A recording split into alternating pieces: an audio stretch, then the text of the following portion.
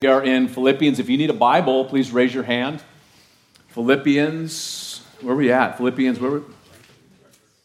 Chapter 3. All right. What verse we end off on? Verse 1? All right. By the way, Wednesday night we just started Proverbs too. So if you can join us Wednesday night, we had our first chapter. It was amazing. If you can join us for that. It's going to be an epic time. We need God's wisdom, don't we? Amen.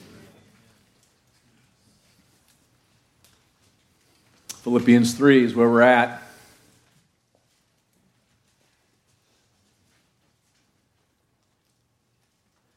Lord, we thank you so much this morning. Thank you for gathering us together. We trust that the songs, the lifting up of our voices, our hearts to you has blessed your heart. We've come to celebrate you, Jesus, to bless you, to honor you, to boast in you. You are our boast. You are everything. And we thank you so much for being our shepherd, for how you care for each one of us so wonderfully, so intimately. Thank you for how you cherish each one of us and love us. And, Lord Jesus, for how you nourish us. And we thank you for your word and how you are going to nourish us this morning. We've come to you to learn from you and to experience a fresh work of your Spirit within our hearts, our lives. And so we open our hearts to all that you want to do this morning. We thank you for the great things you're going to do for your glory, we pray. In Jesus' name, and all God's people said, Amen. Amen. Amen. All right. So remember, the Apostle Paul is writing to the Philippian church, and he's very familiar with them. They're very familiar with him. He planted the church, pastored the church for a while, was involved in their lives. They had a great friendship together, and they were a church that got behind the Apostle Paul, his ministry. They supported the Apostle Paul at least on 4 occasions, maybe 5 occasions. They sent love gifts to help Paul along the way. You remember we learned last week about this guy. What was that dude's name again? You guys were here last week? What was his name?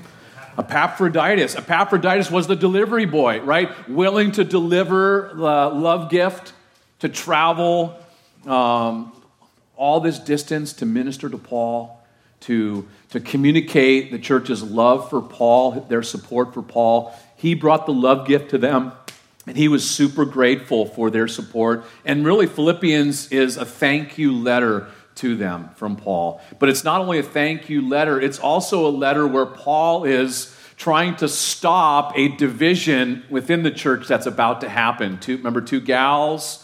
They are starting to have some kind of fight together, some kind of issue together, and Paul is trying to make sure that that doesn't divide the church and cause the church to be detonated. And now this morning, it's interesting, Paul's going to change gears again, and he's going to kind of, in the middle of this book, he's going to give a warning to the church. And so we'll look at that this morning. And the theme of this book is, what was the theme of this book again? Joy. Of joy. Of rejoicing. And where's the Apostle Paul writing from? From prison, from jail. He's writing about joy from prison, and he's teaching us, right, that we can have joy in our lives no matter what the circumstances, no matter what the situations, no matter what we're going through, no matter how gnarly, we can have joy in the midst of whatever it is that's going on in our lives. Not only can we should have joy. In fact, let's look at what he says. Finally, my brethren. And when Paul says finally, it's kind of like when a pastor says, this is my last point, and he's got like 3 or 4 more. Are you laughing because I do that? Is that why? Because he says finally, and he's going to say another finally. We still got a whole 2 chapters left. Finally, my brethren, family, rejoice in the Lord. For me to write the same things to you is not tedious, but for you it is safe. And I want to stop just there for a moment because this is not a finally, like this is the last thing, I'm done. over and out good buddy. What it means is, but as for the rest, family, listen, he says, rejoice in the word, the Greek word, the verbiage here is continually, habitually, progressively as a lifestyle. Always be rejoicing. And notice what it says, the little phrase, the 3-word phrase attached to rejoice in your circumstances, in your situation. In the Lord who works all things together for good. We are to rejoice in the Lord this morning. Again, Paul's been writing about joy and rejoicing quite a bit. And listen, this morning, with God, there's always reason to rejoice. No amens for that?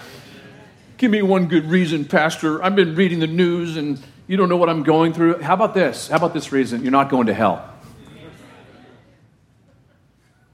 Is that not reason enough?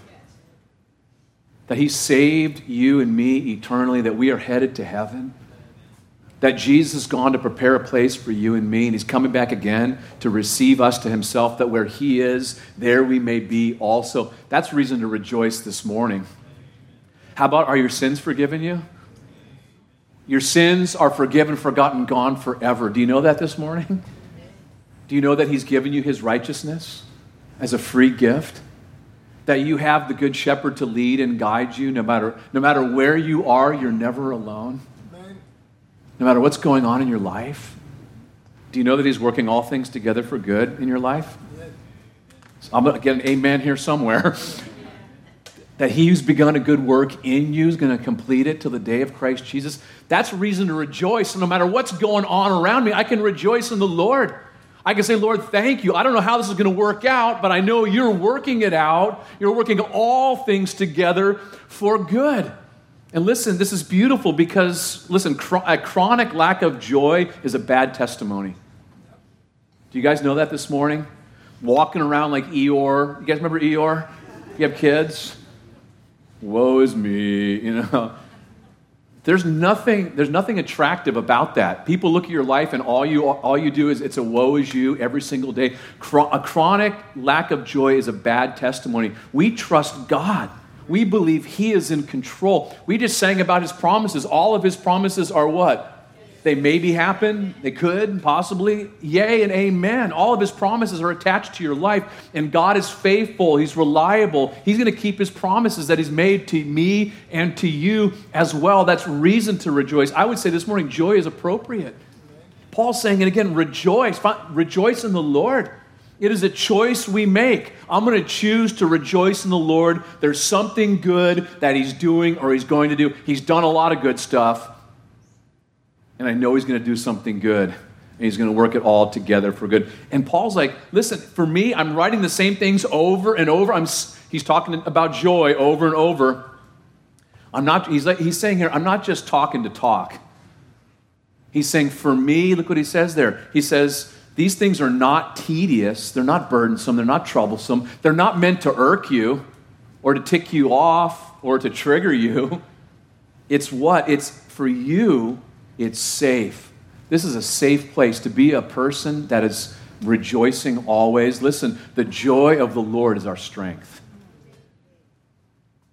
If I'm not rejoicing, maybe I'm not experiencing the strength that God wants to give to me. That's what it said in Nehemiah. That's what Nehemiah said. The joy of the Lord is your strength. And then notice now how Paul shifts gears. Look at the next verse with me. I'm going to read down a couple verses. Verse 2. Paul says what? Beware of dogs, beware of evil workers, beware of the mutilation, for we are the circumcision who worship God in the Spirit, rejoice in Christ Jesus, and have no confidence in the flesh. Do you guys notice a change there? He's like, rejoice always in the Lord. And then he's like, beware of dogs. And you're kind of like, what? Like what? Like Rottweilers and... You guys ever get near like a Rottweiler? Isn't it? Don't they kind of put you on edge a little bit? No, Pastor. No bad dogs, only bad owners. That's baloney, by the way. Because I hear people say, hey, well,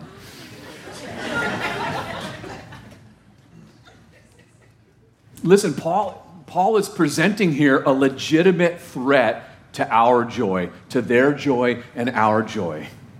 And so he begins by talking about beware of dogs. And that word beware means constantly be watchful, guard yourself against. Literally, this word dogs, it's not the word in the Greek used for little cute puppies. It's used for scavenging, mangy, gnarly mutts is the word here. And figuratively, it speaks of a spiritual predator who feeds off of others. And also, it was a term used, a derogatory term, used by the Jews for the Gentiles. Interesting, right? So Paul begins by saying, beware of dogs. Beware, and we're going to find out who these people are in just a moment. Beware of evil workers. Constantly be watchful. Guard yourself against these evil workers. And by the way, evil workers, it speaks of people who think their job is to make others feel bad. Isn't that interesting? They think their job is to make others feel bad. And they're involved in, just put the two words together, evil works, evil workers. They're not doing good works, they're doing evil works. And then he says, beware of the mutilation. When you hear mutilation, do you think joy or pain? Right? Paul's talking about a legitimate threat to our joy. When you hear mutilation, it speaks of pain. So constantly beware of, constantly guard yourself against those who try to cut you up, cut in, cut down. They preach mutilation. You know who he's talking about here? Do you guys remember who this is? What group of people? They were called the Judaizers. They were Jewish believers, or believers that came out of a Jewish context, who were traveling around like mangy mutts following the Apostle Paul, scavenging, and they were saying, it's great you made Jesus Christ your Lord and Savior. Hallelujah. But since Jesus was a Jew, you need to be circumcised, and not only that, not only do you need to be circumcised, you need to keep the law too. Does that sound like good news, by the way, to anyone? No way. And in Acts, if you're taking notes, you can look at it later. In Acts chapter 15, the early church called that kind of teaching, that kind of doctrine, that kind of nonsense, they said that is no good, not at all. Say no to that type of ministry or sharing. In fact, Paul, we went through the book of Ephesians together, didn't we? Yeah.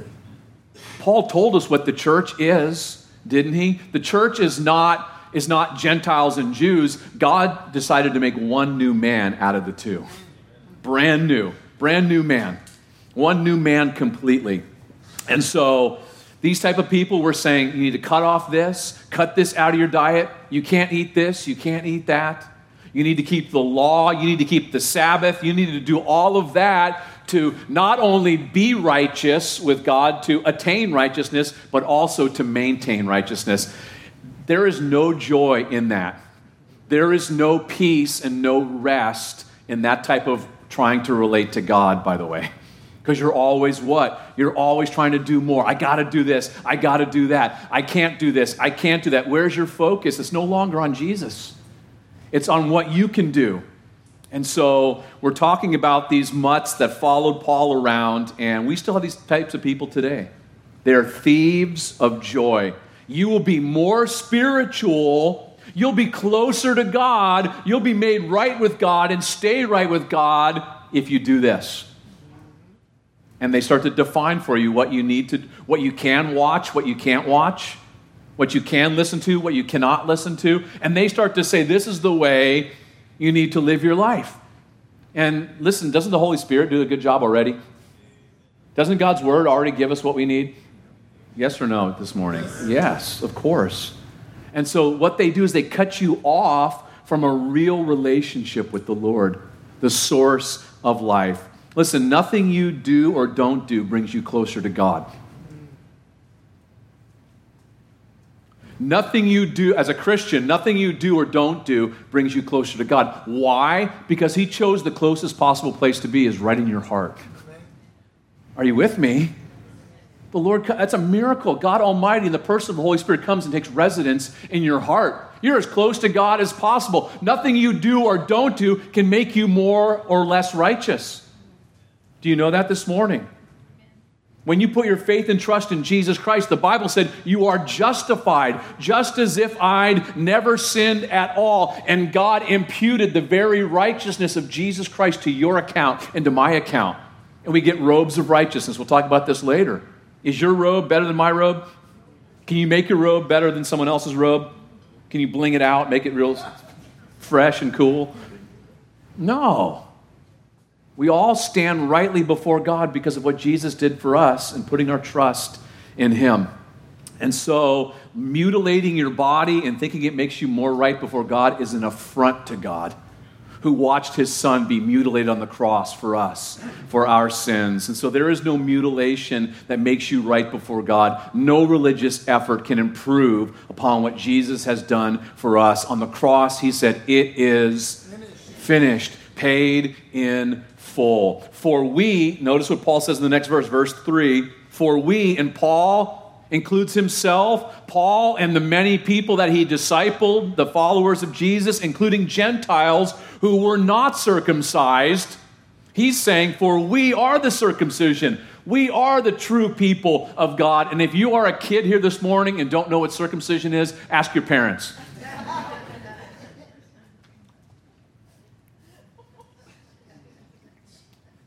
Paul says, we are the true people of God. There's been a cutting away of that old man, the flesh, the carnality, living after the old life, after the old man. There's been a spiritual surgery that happens in our hearts when we give our lives to the Lord. It's supernatural. It's beautiful. So who is the real deal?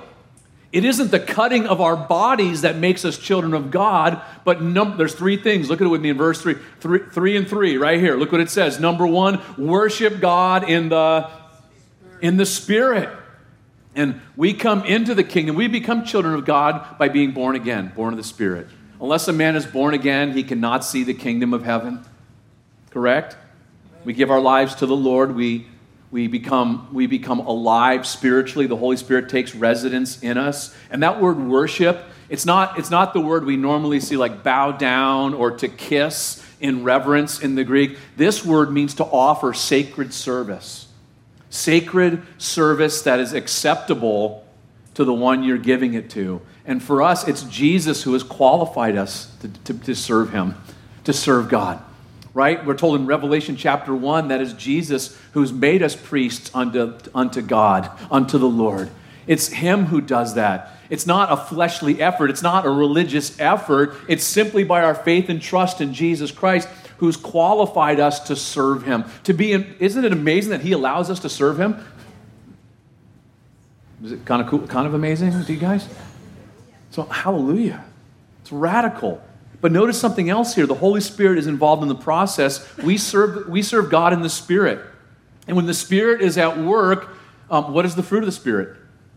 Love, joy, peace, patience, kindness, gentleness, faithfulness, self-control. So I would say what we do should look like love, joy. Listen, he's calling these other guys, what does he call them? Dogs. There's not a lot of peace around these gnarly dogs, correct? Not a lot of peace and joy around evil workers. Not a lot of love happening, right?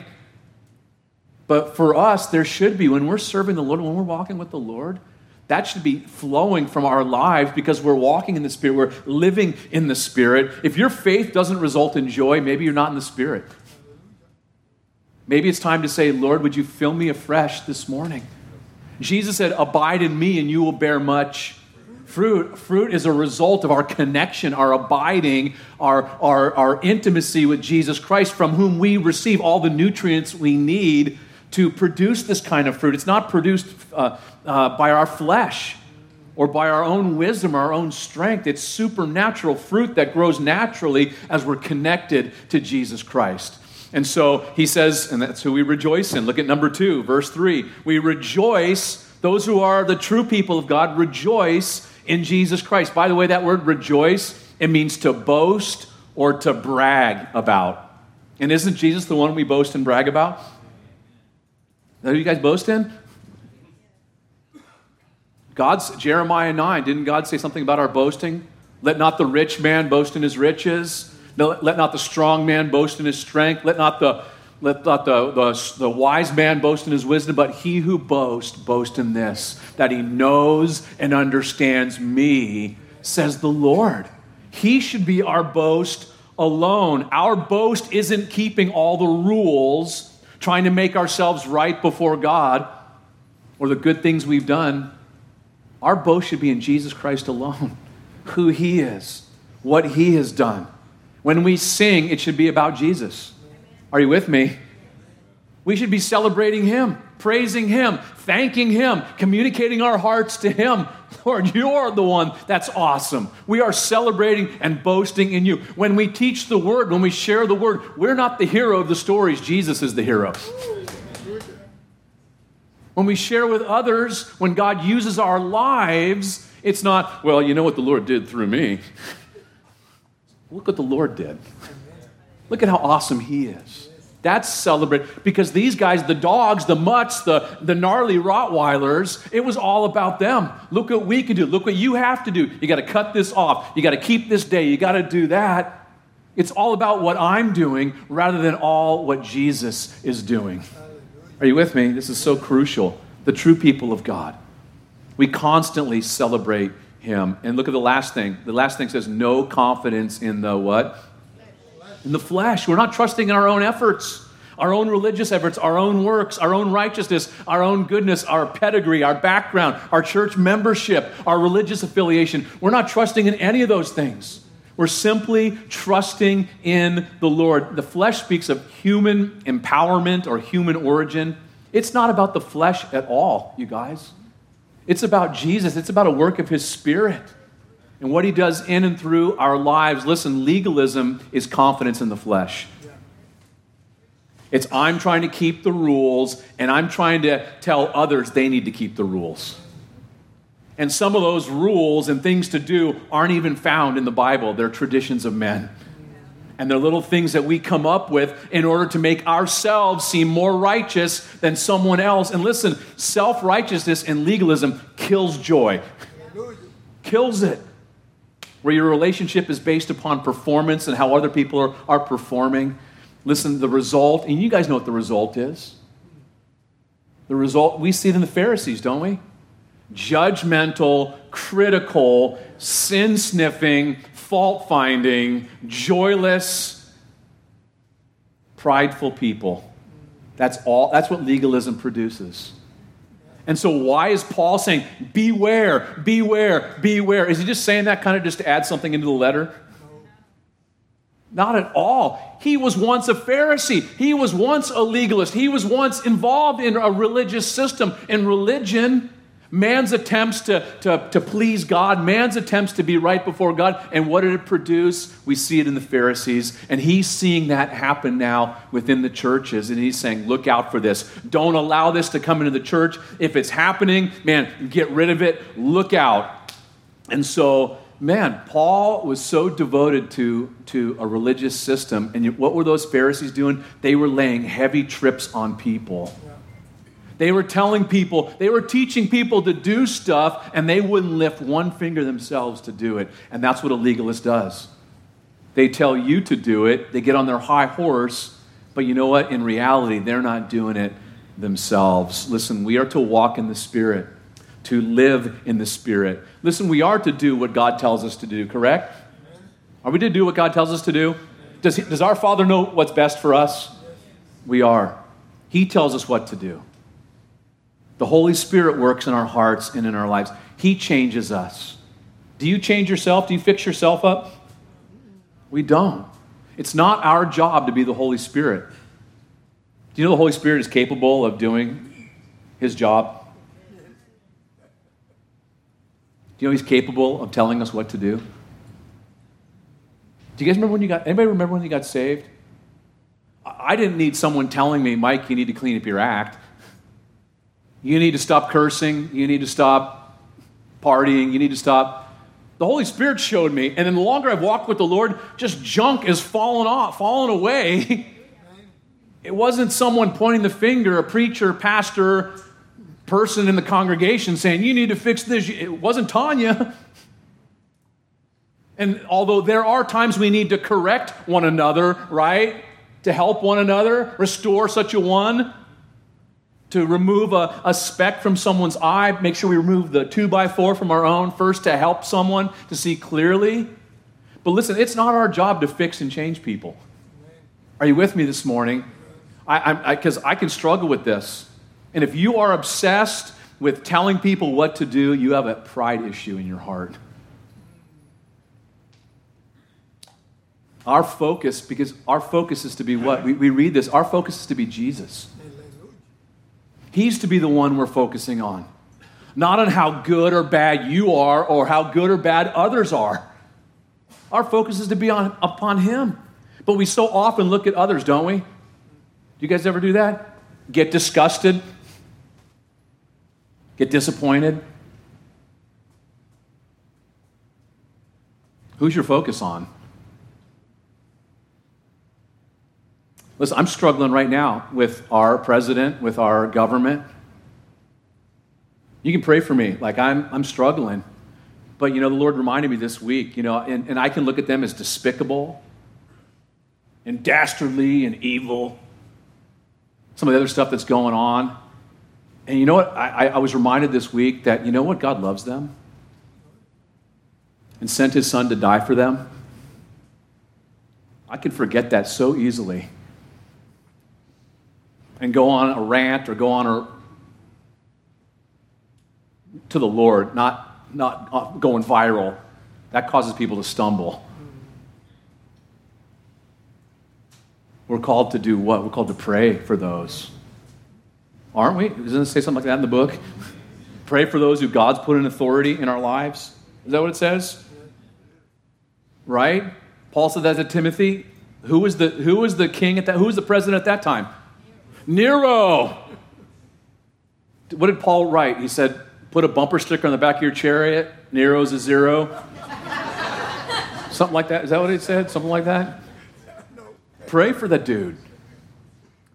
Talk about wickedness. Nero was wicked off the Richter.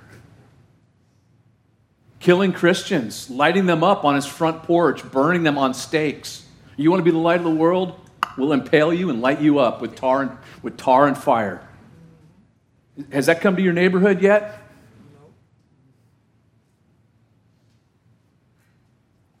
And what does Paul say to Timothy?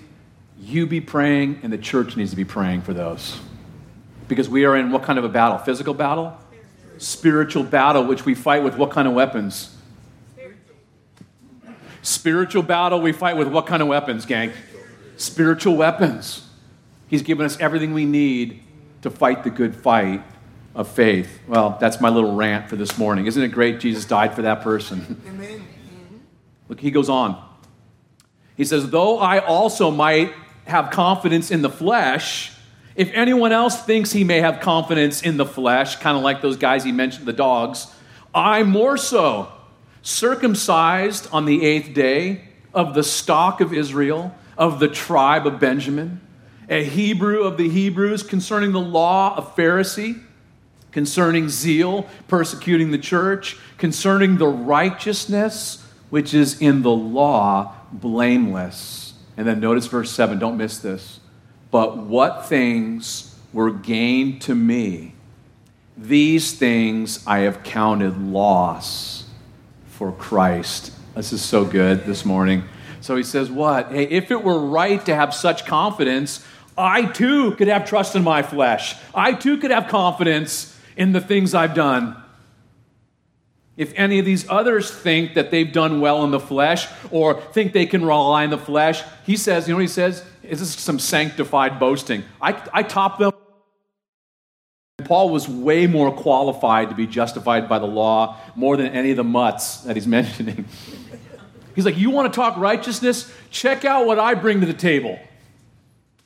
Paul had the pedigree, the background, the bloodline, and the behavior. He lists his credentials.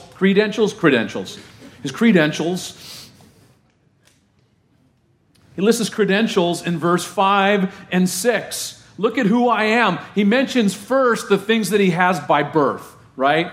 He says what? He says, circumcised the 8th day. Man, I was circumcised not 20 years later, not 10 years, not 30 years later, on the 12th day, according to Leviticus chapter 12, verse 3. I was circumcised at the correct time, according to God's word. Of the stock of Israel. I'm of the nation of Israel. I was not a convert or a proselyte. I'm a descendant of the patriarchs Abraham, Isaac, and Jacob, an heir to God's covenants. Of the tribe of Benjamin. And the first king came from what tribe? The first king in Israel's history came from what tribe? Benjamin. His name was Saul. Paul's previous name, what was his name? Formerly known as Saul, right? Hey, I was from the tribe of Benjamin. Named after the first king. Hebrew of the Hebrews.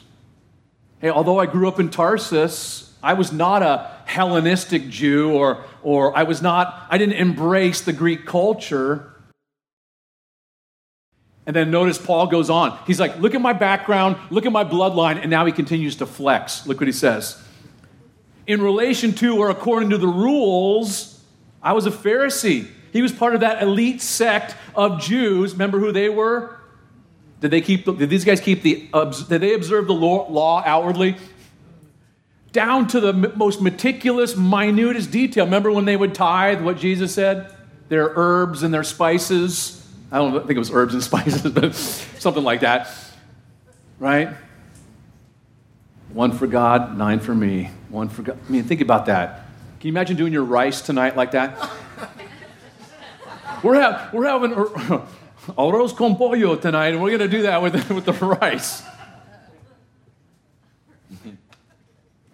They were the separated ones, the meticulous rule keepers. Concerning zeal, in relation to my enthusiasm for Judaism, my passion, I was so into it. Man, I persecuted the church, and Paul did that, didn't he? He brought harm to the body of Christ. And it wasn't just the church wasn't merely an intellectual opponent. He wanted to wipe out Christianity completely. That's how zealous he was, to the point of killing Christians.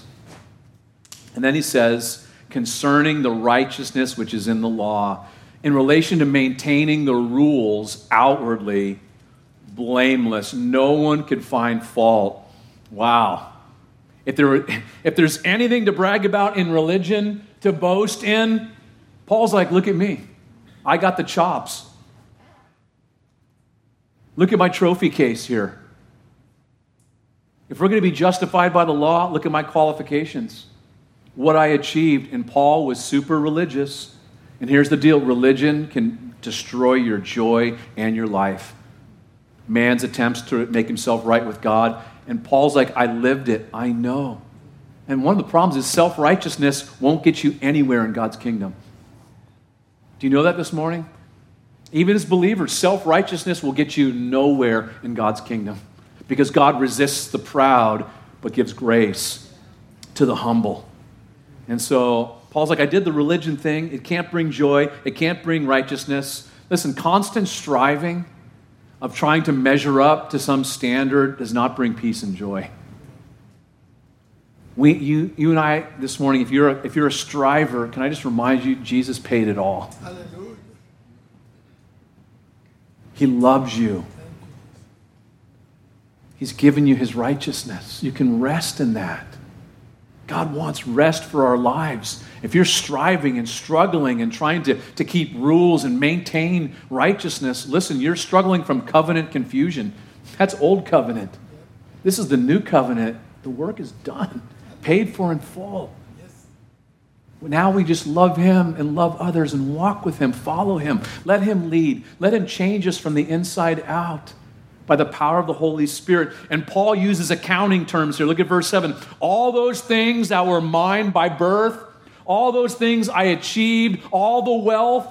Remember the Pharisees? They were wealthy, powerful, position, prominence, popularity. All those things that were once gains to me, they were in the profit column. In my ledger, they were once in the profit column. These I have counted loss. I took the red ink right through them. Boom. Now I esteem them all as a loss. For what? For Jesus. The only thing in my gain column is Jesus. That's awesome. In the ledger on one side, all that was once gains to Paul, counted as loss. Red inked, now in the gain column, one thing written, Jesus. After meeting Jesus, it caused me to reassess who I am. After meeting Jesus, it caused me to reassess who I am and what matters most to me. Look at verse 8. He goes on. Yet indeed, I also count all things loss for the excellence of the knowledge of Christ Jesus my Lord, for whom I have suffered the loss of all things and count them as rubbish, that I may gain Christ and be found in him, not having my own righteousness, which is from the law, but that which is through faith in Christ, the righteousness which is from God by faith, that I may know him, and the power of his resurrection, and the fellowship of his sufferings, being conformed to his death, if by any means I may attain to the resurrection from the dead. This is such a beautiful passage, isn't it? Paul's like, yet indeed. That means therefore, really, yes, amen. If you're thinking I'm just trying to say something spiritual, Paul's like, I'm not. He's saying, I now esteem everything. I count all things loss. What is far superior, the only thing that really matters, is knowing my Lord Jesus personally. To have a relationship with him. Where is Paul, by the way? Where's he at again? Club Med? Where's he at? He's in prison. Chained to a soldier. Guess what? He's lost everything. He's got nothing. And there he is. And he's saying, I'm still counting those things today as a loss. I've lost everything. It's for my Lord Jesus. Look what he says in verse 8, for whom I have experienced great, complete, personal loss. Paul, in fact, lost all things. And he says, but I count them as, what does your Bible say? Rubbish. You know, that's a very kind word for what this means. This is manure. Dung. I count all those things as manure. To me, all of it was and still is a pile of manure, worthless and offensive, so that I might gain Christ. And it's interesting, that word gain means trading, exchanging or trading out what is mediocre for the better. You're trading up. And I think, you know what? This causes me to make a personal assessment in my life, to make a fresh spiritual accounting. What's in the gain column for me? What's in the loss column for me? How about for you this morning? I'm sharing that because we can be so busy piling up manure. I got some attention there. Don't bother me, Mike. I'm busy piling up manure here.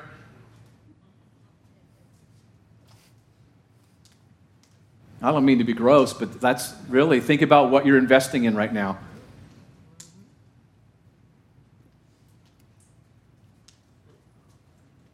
Pastor, that's heavy, man. Well, that's what the book says.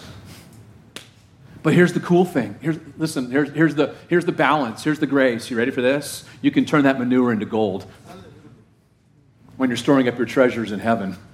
When you make Jesus number one and say, Lord, all that you've given me, I'll use for your glory. That stuff has no hold on me because we can allow our possessions to possess us, can't we? No? Just me?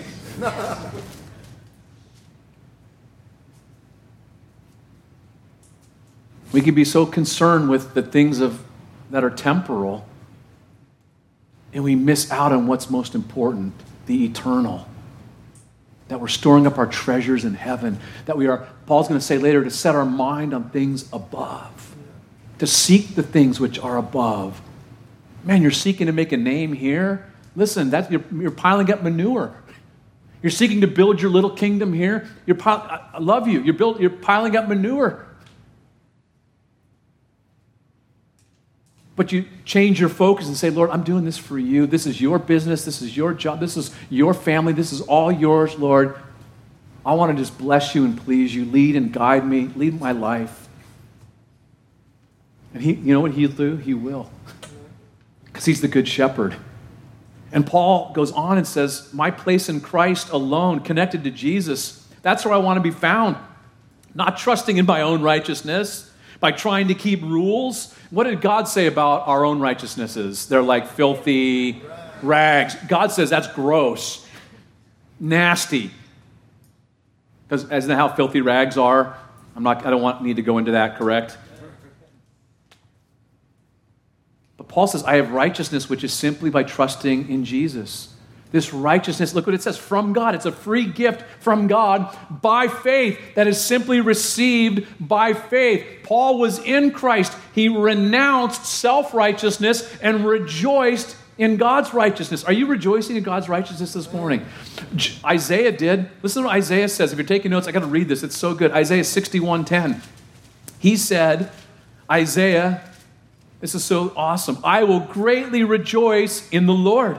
My soul shall be joyful in my God. Why? For he has clothed me with the garments of salvation. He has covered me with the robe of righteousness. It's God who does that. It's the Lord, and it should be reason to say, hallelujah, thank you, Lord. I received your righteousness. I stand free and open before you, Lord. I love you, Lord. I want more of you. That's what Paul says in the next verse. I want more of you. I want to know you more. After 30 years, approximately, of walking with Jesus, Paul says, I want to know him more. I want to know about him. I want to know more doctrine. Because isn't that what we do? I need to know more doctrine, more about Jesus. How about getting to know him? Then your doctrine and all the other stuff will fall in line.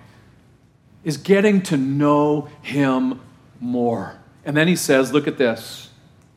The power of his resurrection. Well, let me step back. How do I get to know him more? Spending time with him. Spending time. Including him in everything you do. Do you know that this morning? Do you include Jesus in everything you do? He's with you, right? But do I include him? Do I talk things over with him? Am I fresh and current with him? That's how you get to know him more, by spending time in the Word. Allowing him to minister to your heart. And then Paul's like, I want to experience the power of his resurrection. Paul experienced the power of his resurrection, didn't he? Did he? Are you guys still with me? Think about all the things that Paul experienced in ministry. He's like, I want to experience more of that. More of God's power. How does that happen in our lives? By stepping out in faith. By obeying the word of God. By taking steps of faith. The fellowship of his sufferings. I didn't hear any amens when that came around. I want to know him more. And the fellowship of his sufferings. Is he almost done? Do you know that suffering is what God uses in our lives? Yeah.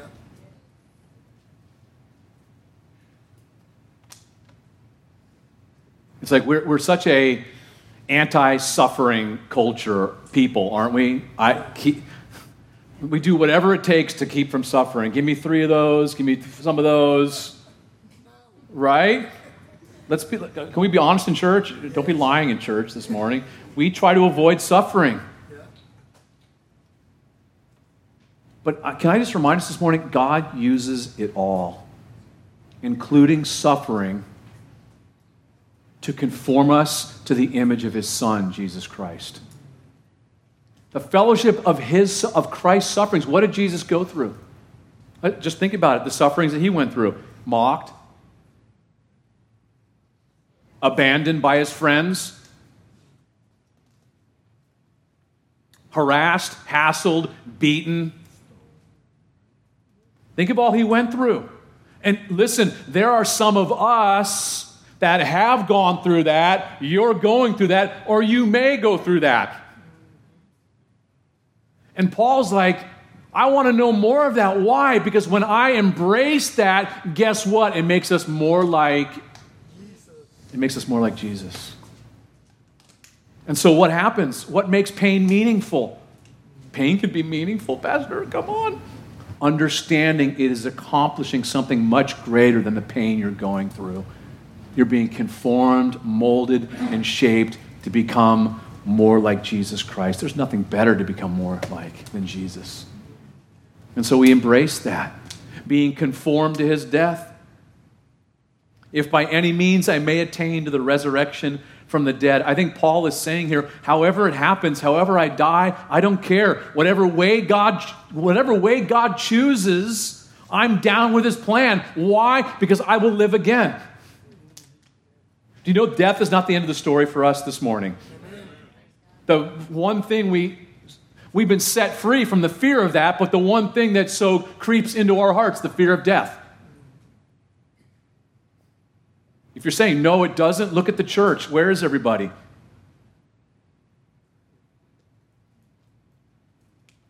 I can't go to church. Not everybody's masked up. 9 and 11. Well, we have a place just for you. On the other side of this wall, we have a special place for you.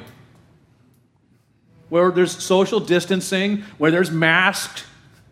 You can wear your mask for high risk. I may catch something. Do you know that God has your days numbered?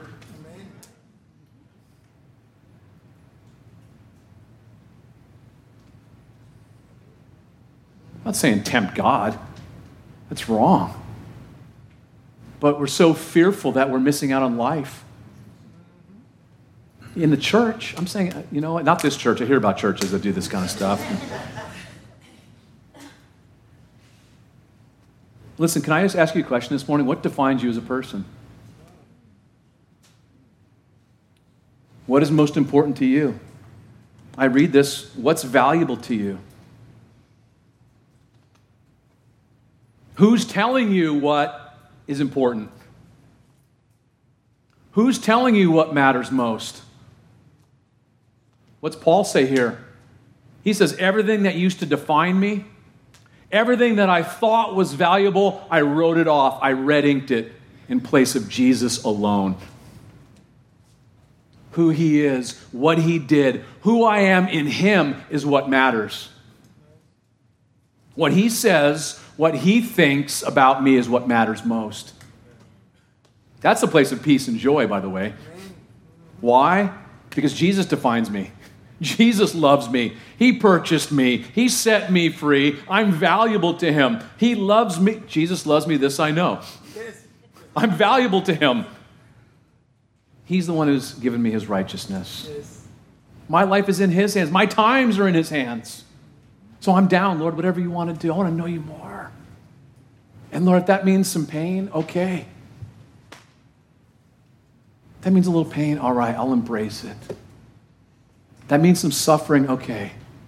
Because why? Because Jesus said to Paul, my grace is sufficient for you. My strength is made perfect in your weakness. In Jesus' name. Lord, thank you so much for this amazing portion of Scripture where you've brought us to. And God, I pray that my brothers and sisters would take away those things that have come from your heart, and Lord, that we would continue to grow in those things and walk in the things that you're teaching us, that we would have the same heart that Paul does, Lord. Wanting to know you more. To experience your power more, the fellowship of your sufferings, and whatever way, Lord, you choose to use our lives, Lord, we know the end is that we will be with you, Jesus, for all eternity.